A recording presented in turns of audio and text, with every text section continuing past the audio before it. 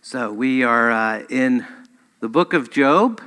Been a lot of hospitalizations and sickness, and now several people have asked, is this because we're going through Job? And it may be, I don't know. So I guess apologies for the next 3 months. Not sure how all that is going to work. But we are going to keep going. So we are going to do 4 chapters in the book of Job today, Job 4 through 7. Obviously, I'm not going to read it all, but we are going to go through parts of it as we go through the sermon. And you'll see that we'll sort of project the verses as we go. But let's begin with prayer. Heavenly Father, thank you for giving us the scriptures and making us your people.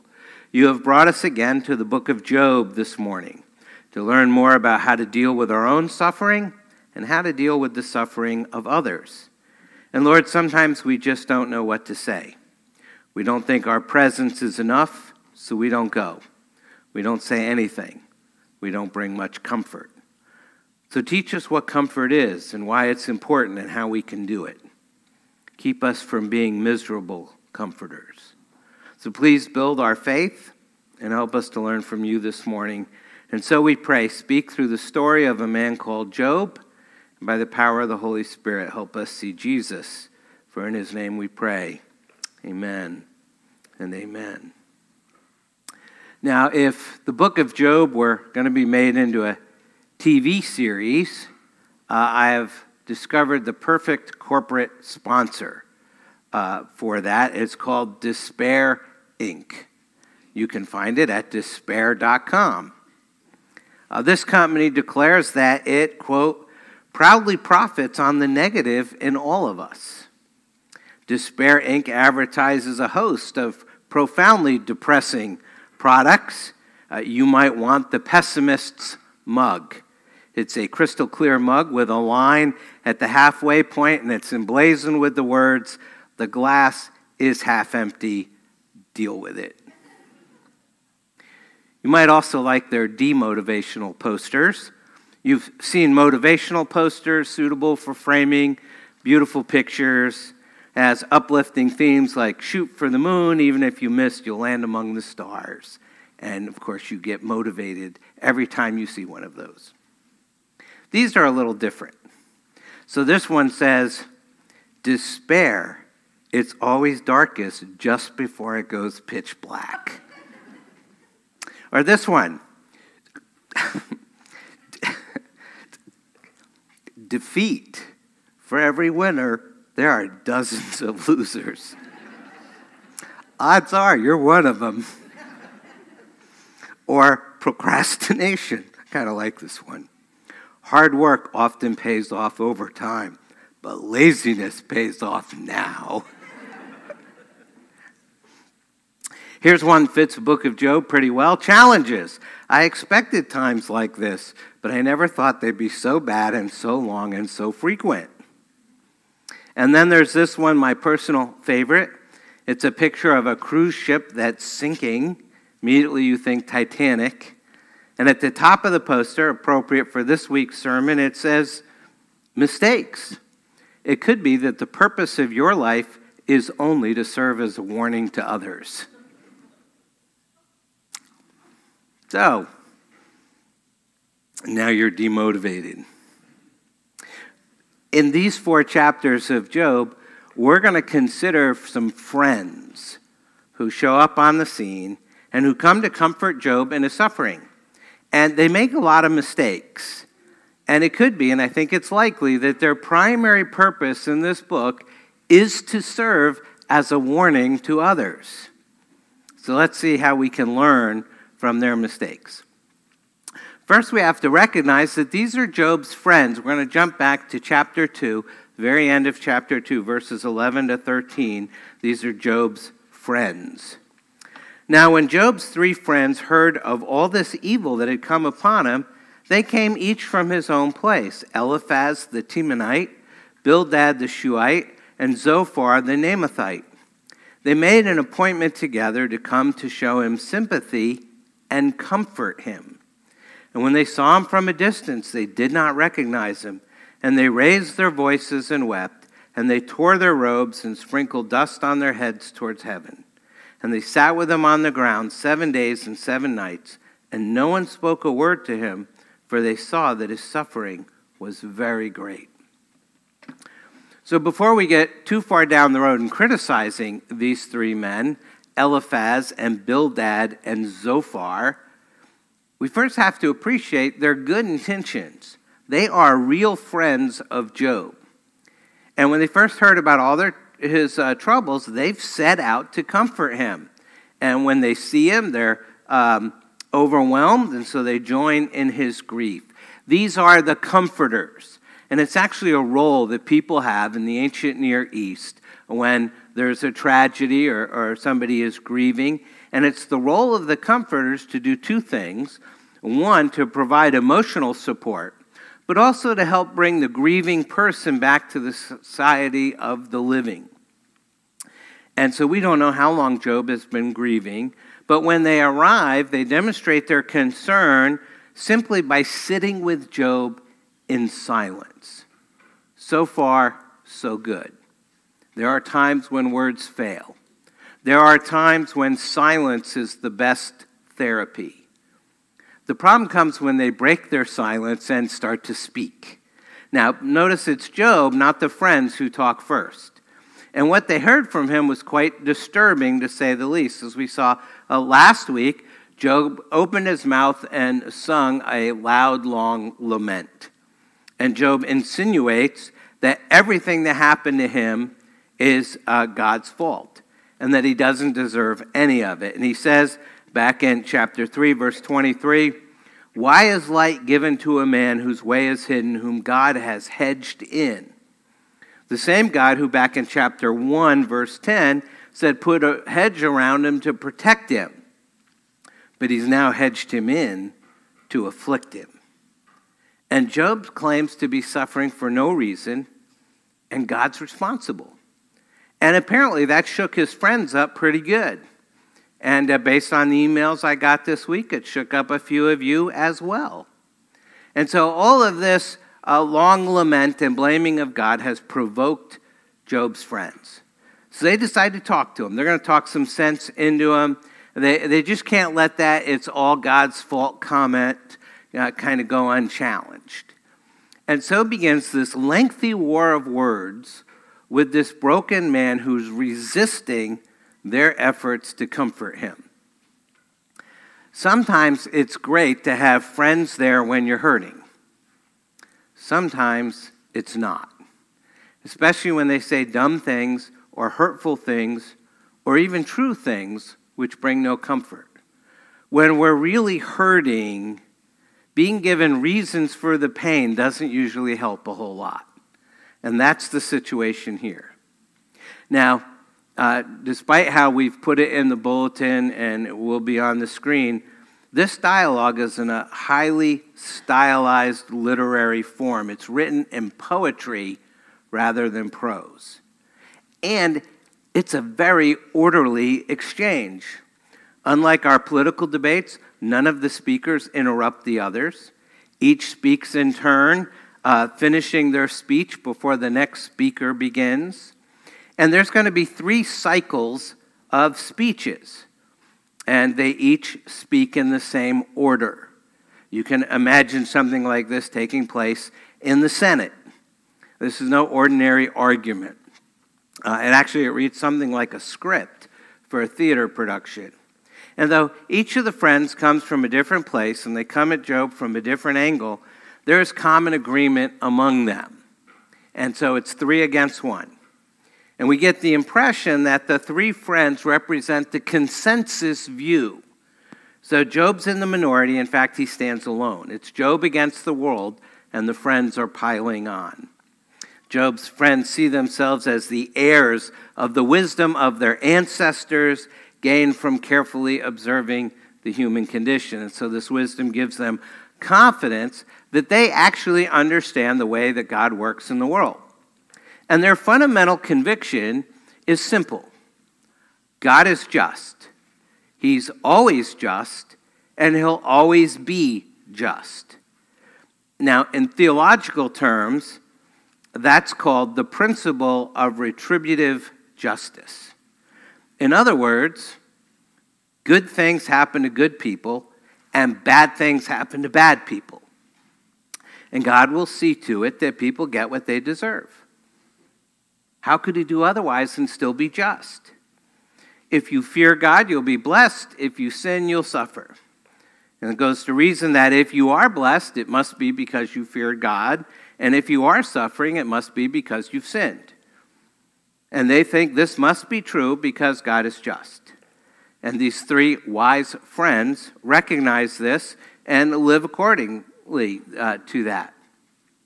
They all insist on this principle of God's retributive justice.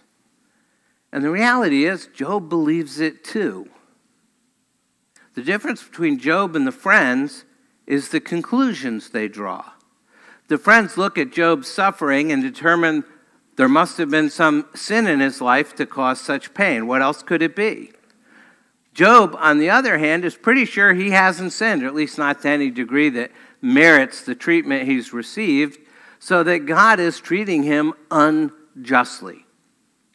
At the very least, something is fundamentally wrong with how God's running the world, and Job wants to find out what God's up to. And that's the gist of it. And they're going to go back and forth making their case for the next 24 chapters. And in the end, neither side will have budged an inch. Again, a lot like the Senate. So, 4 long chapters. We don't have time to read it all. We're going to take some selected verses that will give you the sense of the whole. But I do encourage you to read it all. It's fascinating. So let's see what they have to say. Starting, we're going to look at chapters 4 and 5 first with Eliphaz's counsel. Eliphaz's counsel, that's the next blank there. And Eliphaz speaks first in these 3 cycles of speeches. And here's the man from Teman in Edom. It's renowned for his wisdom. Eliphaz is the senior friend. He's named first among the 3. And at the end of the book, he's summoned by the Lord as the representative of all 3. And he speaks kindly and courteously, deferentially, sensitively, as best as he can. So starting at chapter 4 and verse 1.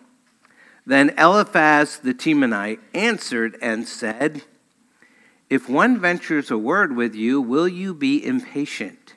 Yet who can keep from speaking? Behold, you have instructed many, and you have strengthened the weak hands. Your words have upheld him who was stumbling, and you have made firm the feeble knees." So Eliphaz, he's not pushy, he's not aggressive, he's very respectful. He compliments Job on the past. He says, "You've instructed many." He seeks to sort of come alongside Job. Sort of has this whole sense of having a lot of empathy, kind of if I were you. And so we're off to a good start. But then comes verses 5 and 6. And sort of there's a jab in here. It's kind of a physician heal thyself sort of jab. And he says, "But now it has come to you." What is the it? This is the weak hands and feeble knees, the stumbling. Essentially, the suffering has come to you, and you are impatient. It touches you. The suffering touches you, and you are dismayed. Is not your fear of God your confidence, and the integrity of your ways your hope? And then he gets right to the point. God is just, so Job, deal with it. Despair Inc. Starting verse 7. "Remember, who that was innocent ever perished? Or where were the upright cut off? As I have seen, those who plow iniquity and sow trouble reap the same." So essentially, that's how the world works. Just look around, you'll see it's true. You reap what you sow.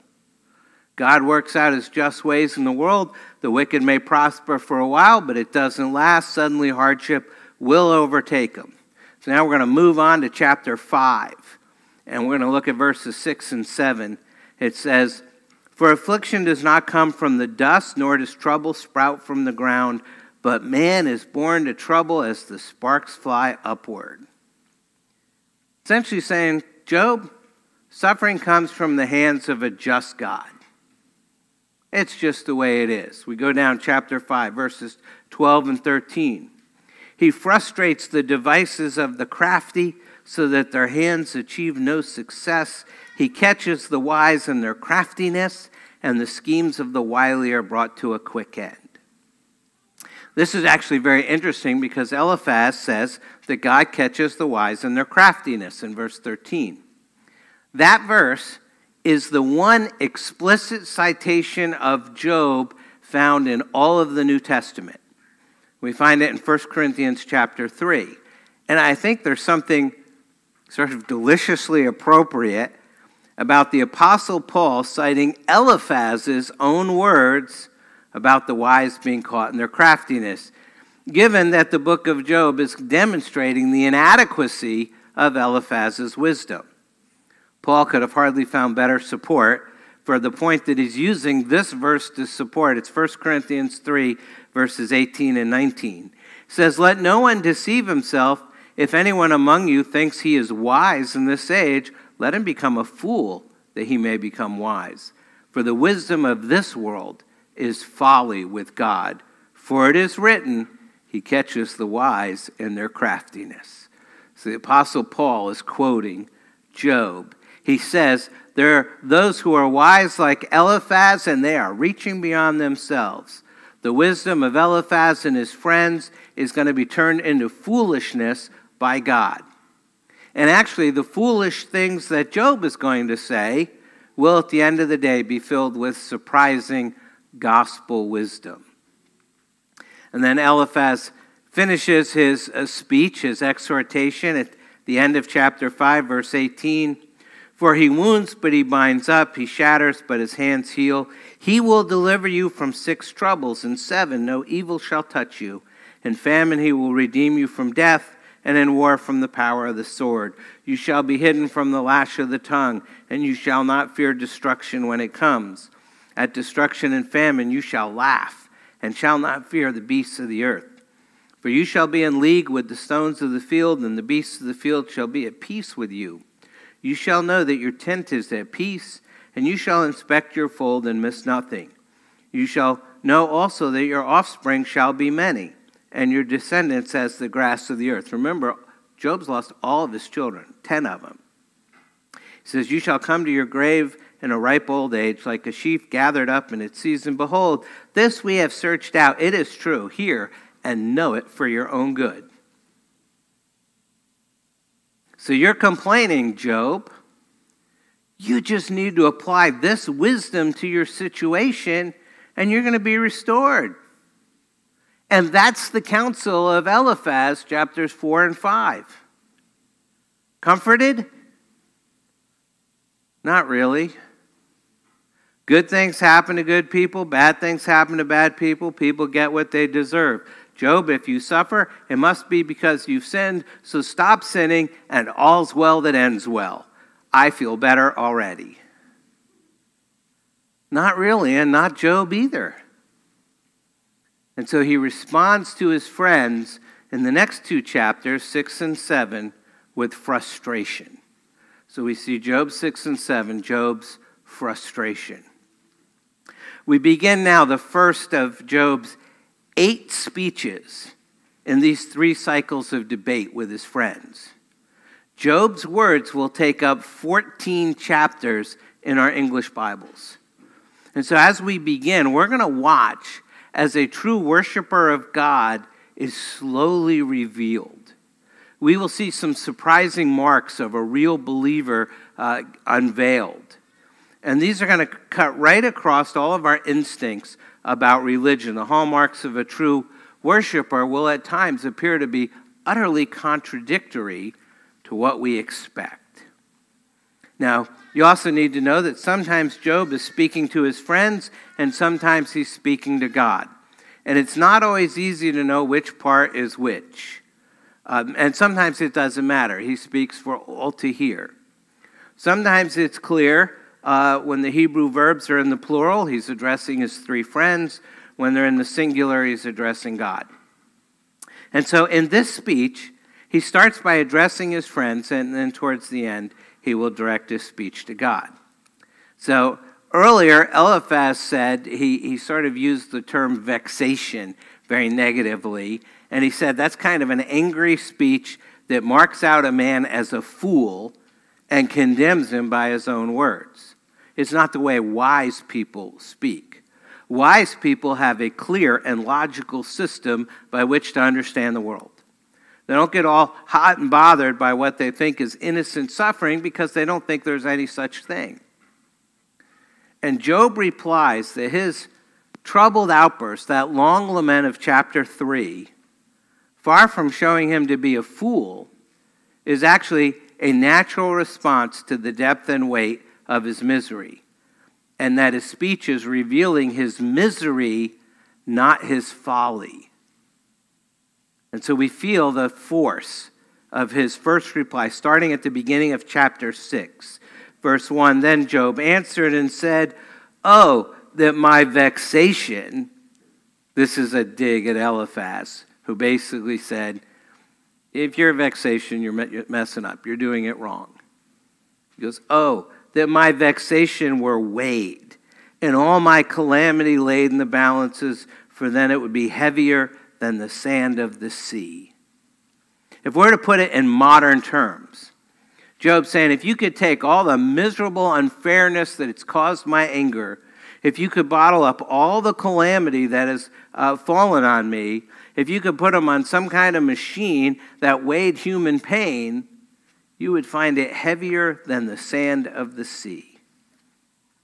Which prepares us for verse 4, which gives us the root cause or the reason why Job's hurting so much. He says, "For the arrow of the Almighty are in me. My spirit drinks their poison. The terrors of God are arrayed against me."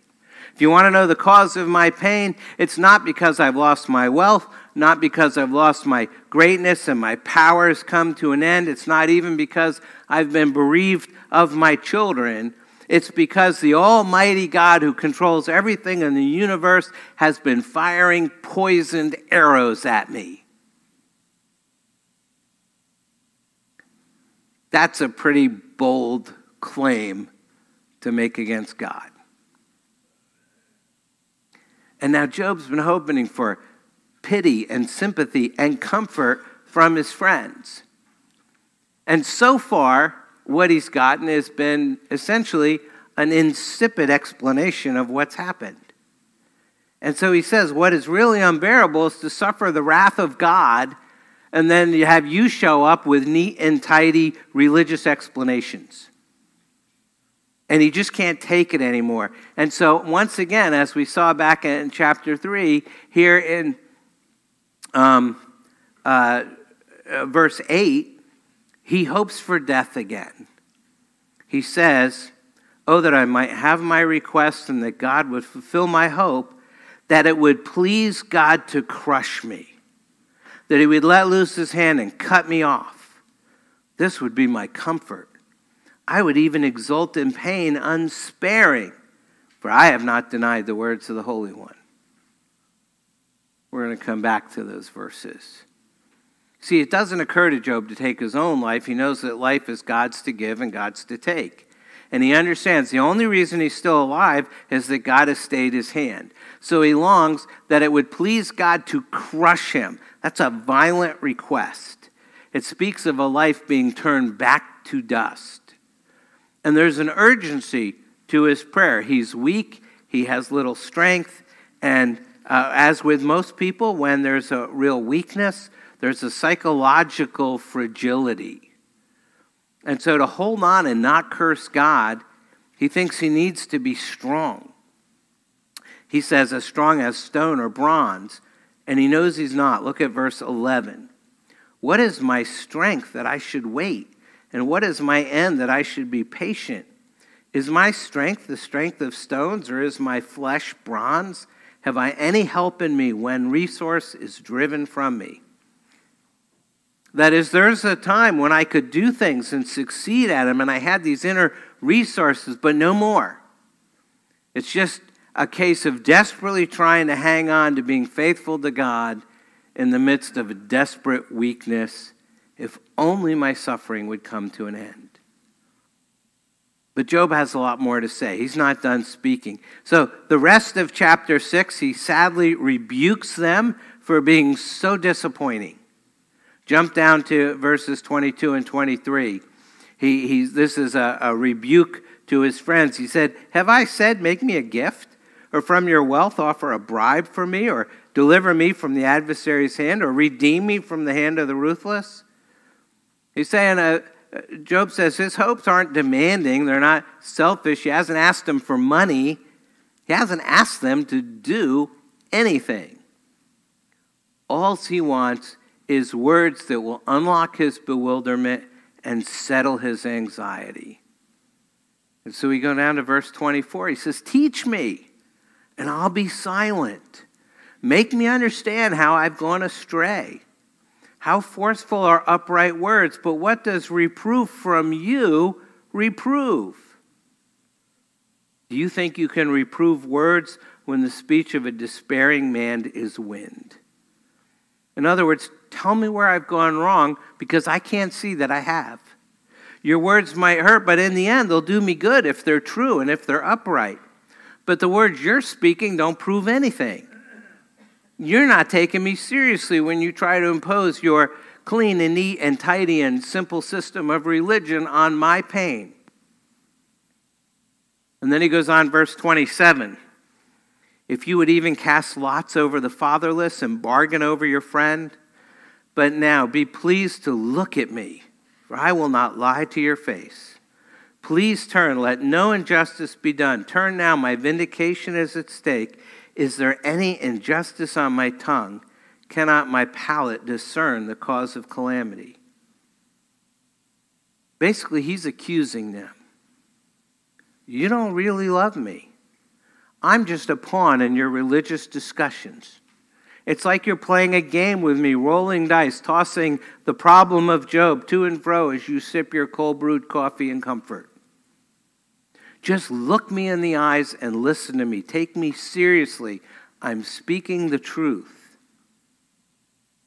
And chapter 6 closes with this challenge. And then in a hugely significant move, Job turns, and now he addresses God in chapter 7. He's always loved God. He's always feared God. He is a true believer. He's never doubted the sovereignty of God. He knows the hedge around him has been put in place by God. But up to now, he hasn't explicitly spoken to God. And now he does. And chapter 7 is a protest. We can sum up Job's protest with a question and a plea. The first half of the chapter is the question, why do I matter? And the second half is the plea, leave me alone. We prayed earlier this morning in our responsive reading that God would forsake me not. Job's prayer is forsake me. It's the opposite of what we said at the beginning of our service. So let's look at chapter 7. The very beginning, he compares himself to conscripted labor. He says, "Has not a man a hard service on earth, and are not his days like the days of a hired hand? Like a slave who longs for the shadow, and like a hired hand who looks for his wages, so I am allotted months of emptiness, and nights of misery are apportioned to me." So that word translated hard service in verse 1 refers to military service or conscripted slave labor. So, and he says such conscripted labor, this is like servitude. He says they long for the shadows of the evening, because then there's rest and there's wages. In the same way, Job longs for the shadows, but he longs for the shadows of death. In the meantime, his life has no dignity, no rest, no joy, no hope. It just goes on and on. He speaks of months of emptiness. This is no short-lived crisis. This is enduring pain. And then he laments that he's completely insignificant. He's essentially a non-person with a one-way ticket to nowhere. Pick up in verses 7 to 10. He says, "Remember that my life is a breath. My eye will never again see good. The eye of him who sees me will behold me no more. While your eyes are on me, I shall be gone. As the cloud fades and vanishes, so he who goes down to Sheol does not come up. He returns no more to his house, and nor does his place know him anymore. So everybody thought Job was one of the great men of his time. He's a man of substance. He was doing things that would endure. And now he's saying they're all wrong. I'm just a cloud. It just takes a little wind to disperse me and I'll fade away and vanish. And because there seems to be no answer from heaven, Job makes this desperate plea to be forsaken by God. In essence, he says to God, leave me alone. Starting at verse 11. Therefore I will not restrain my mouth. I will speak in the anguish of my spirit. I will complain in the bitterness of my soul. Am I the sea or a sea monster that you set a guard over me? When I say my bed will comfort me, my couch will ease my complaint, then you scare me with dreams and terrify me with visions, so that I would choose strangling and death rather than my bones. I loathe my life. I would not live forever. Leave me alone, for my days are a breath. What is man that you make so much of him and you set your heart on him? Visit him every morning. Test him every moment. How long will you not look away from me and leave me alone till I swallow my spit? If I sin, what do I do to you, you watcher of mankind? Why have you made me your mark? Why have I become a burden to you? Why do you not pardon my transgression and take away my iniquity? For now I shall lie on the earth. You will seek me, but I shall not be. Precisely because there's this terrible tension between his convictions, what he believes, and his experience.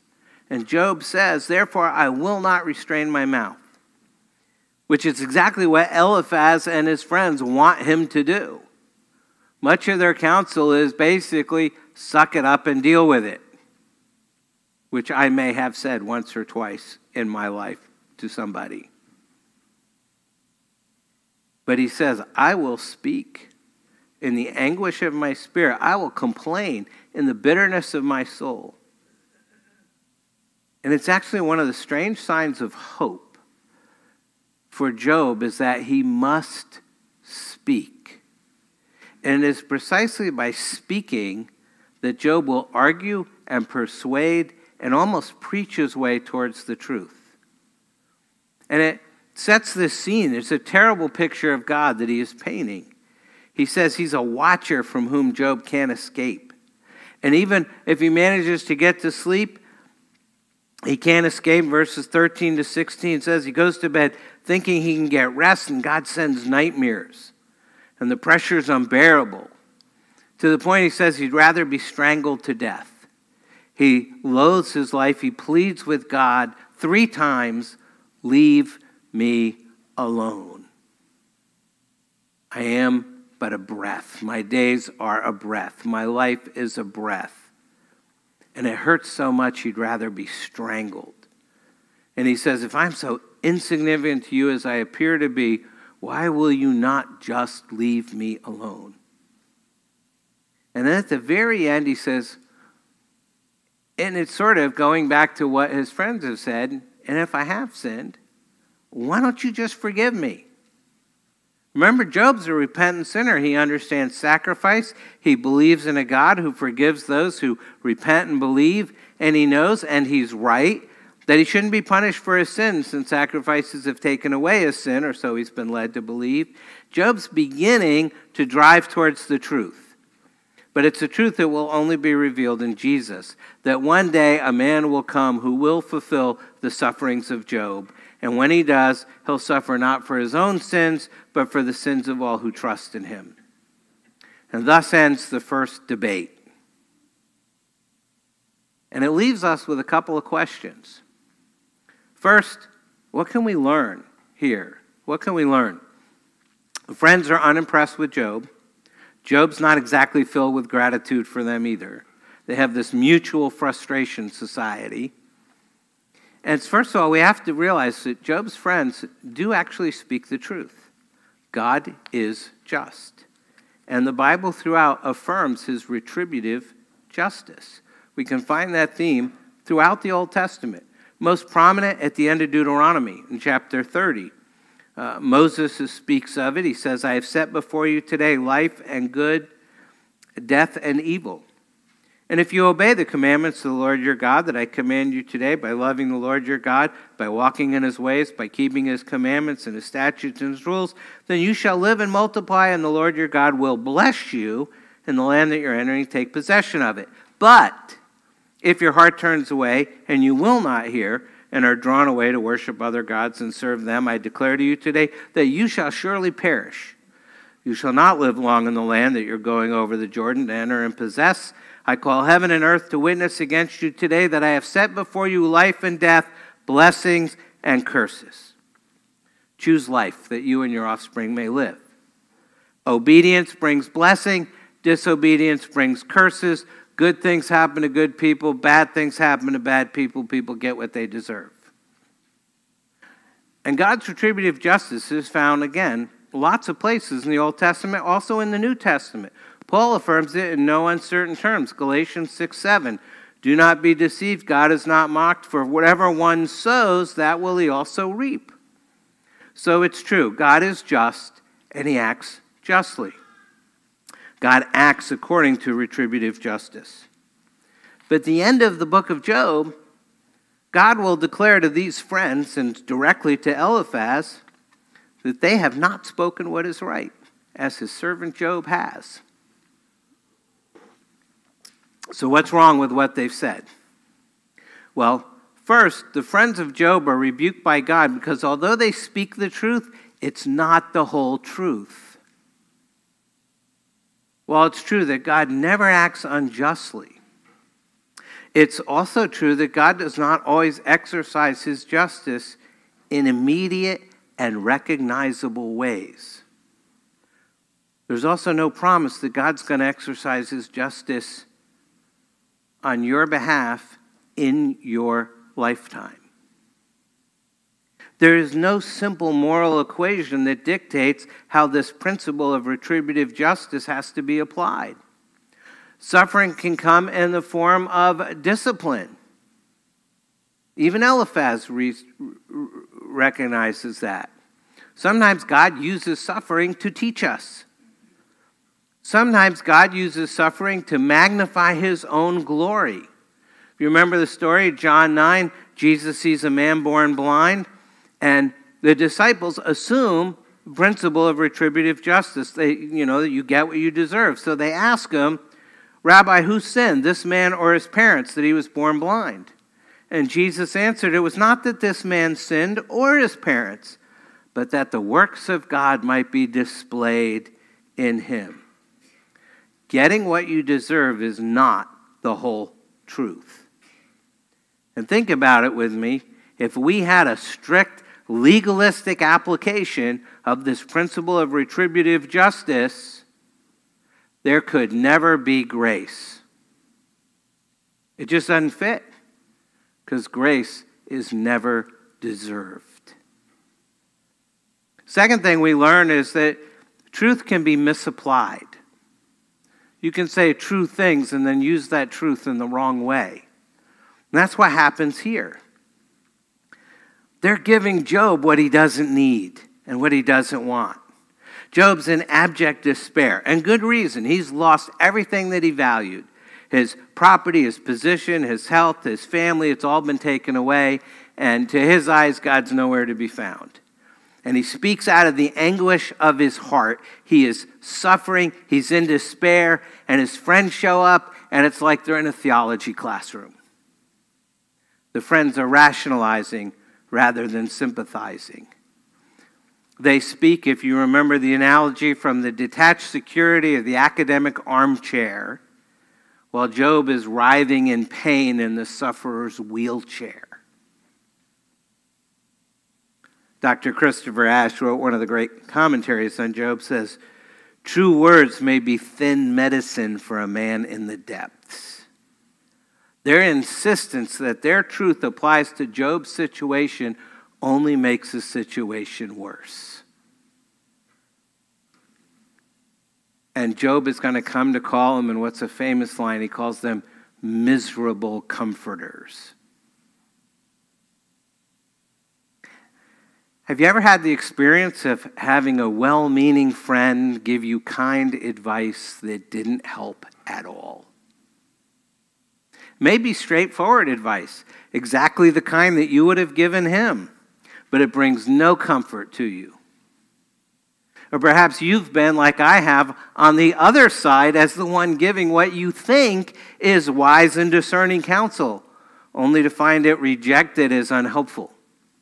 Whichever side of this exchange you've been on, the experience leaves a lot to be desired. It points to a deeper problem that's undiagnosed by the counselor and unrecognized by the sufferer.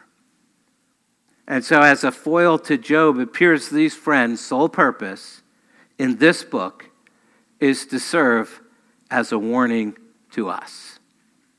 Which brings us then to the second question is, so what do I do? So if I don't do what Job's friends do, what do I do? Well, I'm going to suggest 4 things to avoid being a miserable comforter. Because it is inevitable. For many of you, it has happened many times. For those of you it hasn't happened, it will. You will have to comfort a suffering person. Could be a family member, could be a friend, could be somebody you don't really know. But for some reason or another, the Lord has dropped somebody in front of you who's suffering. No idea why. First thing, be patient. Be sensitive and be patient. Be attentive to the emotional stages that grieving people go through. They could be in shock or denial or anger or depression or all of them together. Recognize that suffering people sometimes say things they wish they hadn't said. They say things that they would never say in rational moments when they're not suffering. And that's okay. Just be patient with them. Let it just roll off. This is not the time for a theology lecture. Sometimes, maybe most of the time, the single best thing you can do is simply show up. Our presence, our listening, and our tears mean more than we know. Dr. John Feinberg's a well-known theologian, scholar, who wrote a book on the problem of suffering and evil, and it was very academic, very helpful. And then his wife got a horrible, incurable disease. And he had to take basically a whole year off just to care for her and essentially just watched her die. There was no cure, and it was horrible. And he went back to read his book. And he said it didn't help at all. So he wrote a second book. And the second book is called No Easy Answers. And he has some suggestions in there when you're visiting somebody who's really suffering. He says, 1, don't minimize their pain. Don't glibly quote Bible verses. And be very careful of saying, I know how you feel. He says it's probably not true, and it probably doesn't matter. And that person doesn't want to know how you feel. They want to know that you care. So that's the first thing. Be patient. Be sensitive. Second, be humble. Don't presume that you know more than you do. Job's friends thought they knew why Job was suffering, and they're wrong. And the truth is, unless God's called you to be a prophet, none of us know the mind of God in these matters. And we can't judge others based on the fact that they're suffering. And the reality is often we don't visit people who are suffering terribly because we don't know what to say. You don't have to know what to say. And you can admit that. When I was an intern, before I got ordained as a minister, the opportunity to go with a pastor of my home church in South Carolina. This guy was an amazing pastor, probably not the greatest preacher, but amazing pastor. He was my model of what a pastor should be. He said, come with me to the hospital. We're going to visit a guy, and this guy's dying, and just come with me. You can see this. I'm like, this is going to be great because he's the best in the world at doing this kind of thing. I'm going to learn so much. And so we go there and visit, and this guy's name was George. And George was amazing. He had all the right things to say, the perfect touch. It was wonderful.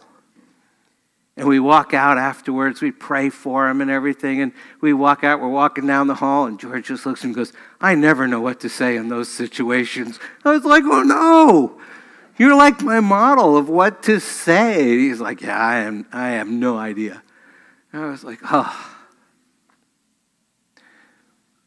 Sometimes you don't know what to say. How much more helpful would Job's friends have been if they just said that, I don't know what to say, and didn't presume to know more than they did?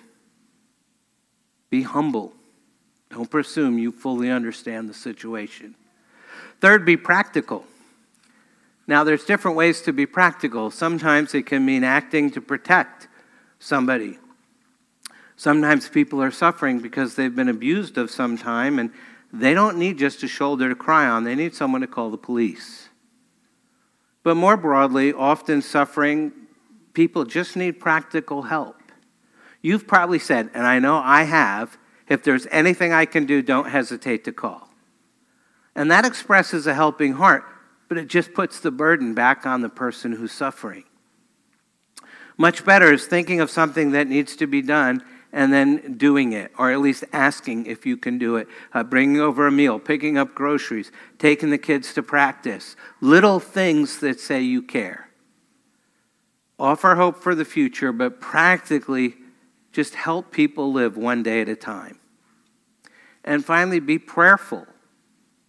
So be patient, be humble, be practical, be prayerful. The central message of this dialogue with the friends, and the whole book, is that in the end, only God himself can bring comfort to Job. The problem of suffering is ultimately intensely personal because we wonder if God really cares. And so God can use us as instruments of his love, but we can't give people who suffer what they need the most. And that's why we have to point them to the love of God, because they need God more than they need us. So point people to a God who cares, the God who in his Son Jesus Christ has drawn near to them and in fact shares in their suffering.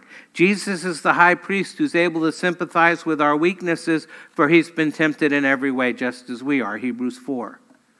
And in his suffering, he even asks our question, why? Only one human being in history is greater than Job, and only one person suffers more intensely than Job. And so Job's experience can only be understood in the light of the cross. Christian suffering is in large part a taking up of the cross, a sharing in unjust suffering, a participation in the sufferings of Christ in order that glory and honor can be brought to God on the day of Christ Jesus. Without the cross of Christ, Job can't be fully comprehended. And this is Eliphaz's mistake. He and his friends give us the best wisdom the world can offer, the best wisdom that comes to them from morality and human knowledge, but without the cross, it makes no sense. In the context of the whole Bible, the deepest error of these friends is they have no place for innocent suffering. They think if the righteous were to suffer, it would be a blot on the moral landscape. Eliphaz even asked that question way back at the beginning in Job 4, verse 7. Who that was innocent ever perished? And against that question, the Bible places a large eternal cross. And the reason is that only the gospel of the cross of Christ ultimately makes sense of suffering. A world in which there is no redemptive suffering, suffering that brings glory to God, becomes a world in which there's no comfort for a suffering believer. It's a world without grace. And in the end, it's a world without love. And human wisdom imposes on us a framework of simple cause and effect, which there can be no such thing as suffering that simply brings glory to God. No such thing as suffering that expresses obedience of a believer who bows down to God simply because he's God. And yet it's precisely that kind of obedience, the obedience of the one man, as Romans 5:19 says, that brings redemption to all of the saints. The suffering of Job foreshadows the redemptive suffering of Jesus. Remember, Job prays to be crushed, but he doesn't get crushed. Jesus gets crushed. Job prays to be forsaken, but he doesn't get forsaken. Jesus gets forsaken. On the cross, the innocent one perished in the place of the guilty that we may not perish. And so in a profound sense, the suffering of Job is the cost of grace. To be more accurate, the sufferings of Job foreshadow the cost of grace. The sufferings of Job, terrible as they are a foreshadowing of the sufferings of the one who will be. Isaiah 53, pierced for our transgressions and crushed for our iniquities. Upon him was the chastisement that brought us peace, and with his wounds we are healed. Job points us to Jesus. We need to stop and thank God for that. You need to pray. Take a moment to do that, and then I'll close.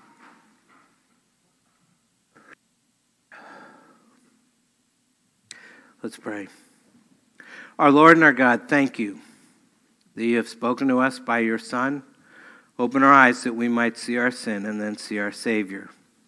God our Father, we bow before you and confess our failure to be good comforters. We know neither how to be patient or practical, humble or prayerful, and we let each other down way more than we'd ever want to admit. Sometimes when we need each other the most. So Lord, please forgive us. Lord, if anyone here this morning is overwhelmed by suffering, let us draw near to them so that they can draw near to you and receive your grace. For your grace is what we also desperately need. And so continue to work in our hearts this winter as we learn from a man called Job and draw us ever closer to the one who is crushed for our iniquities, your Son, our Savior, the Lord Jesus, who lives and reigns with you in the Holy Spirit, one God, now and forever. Amen and amen.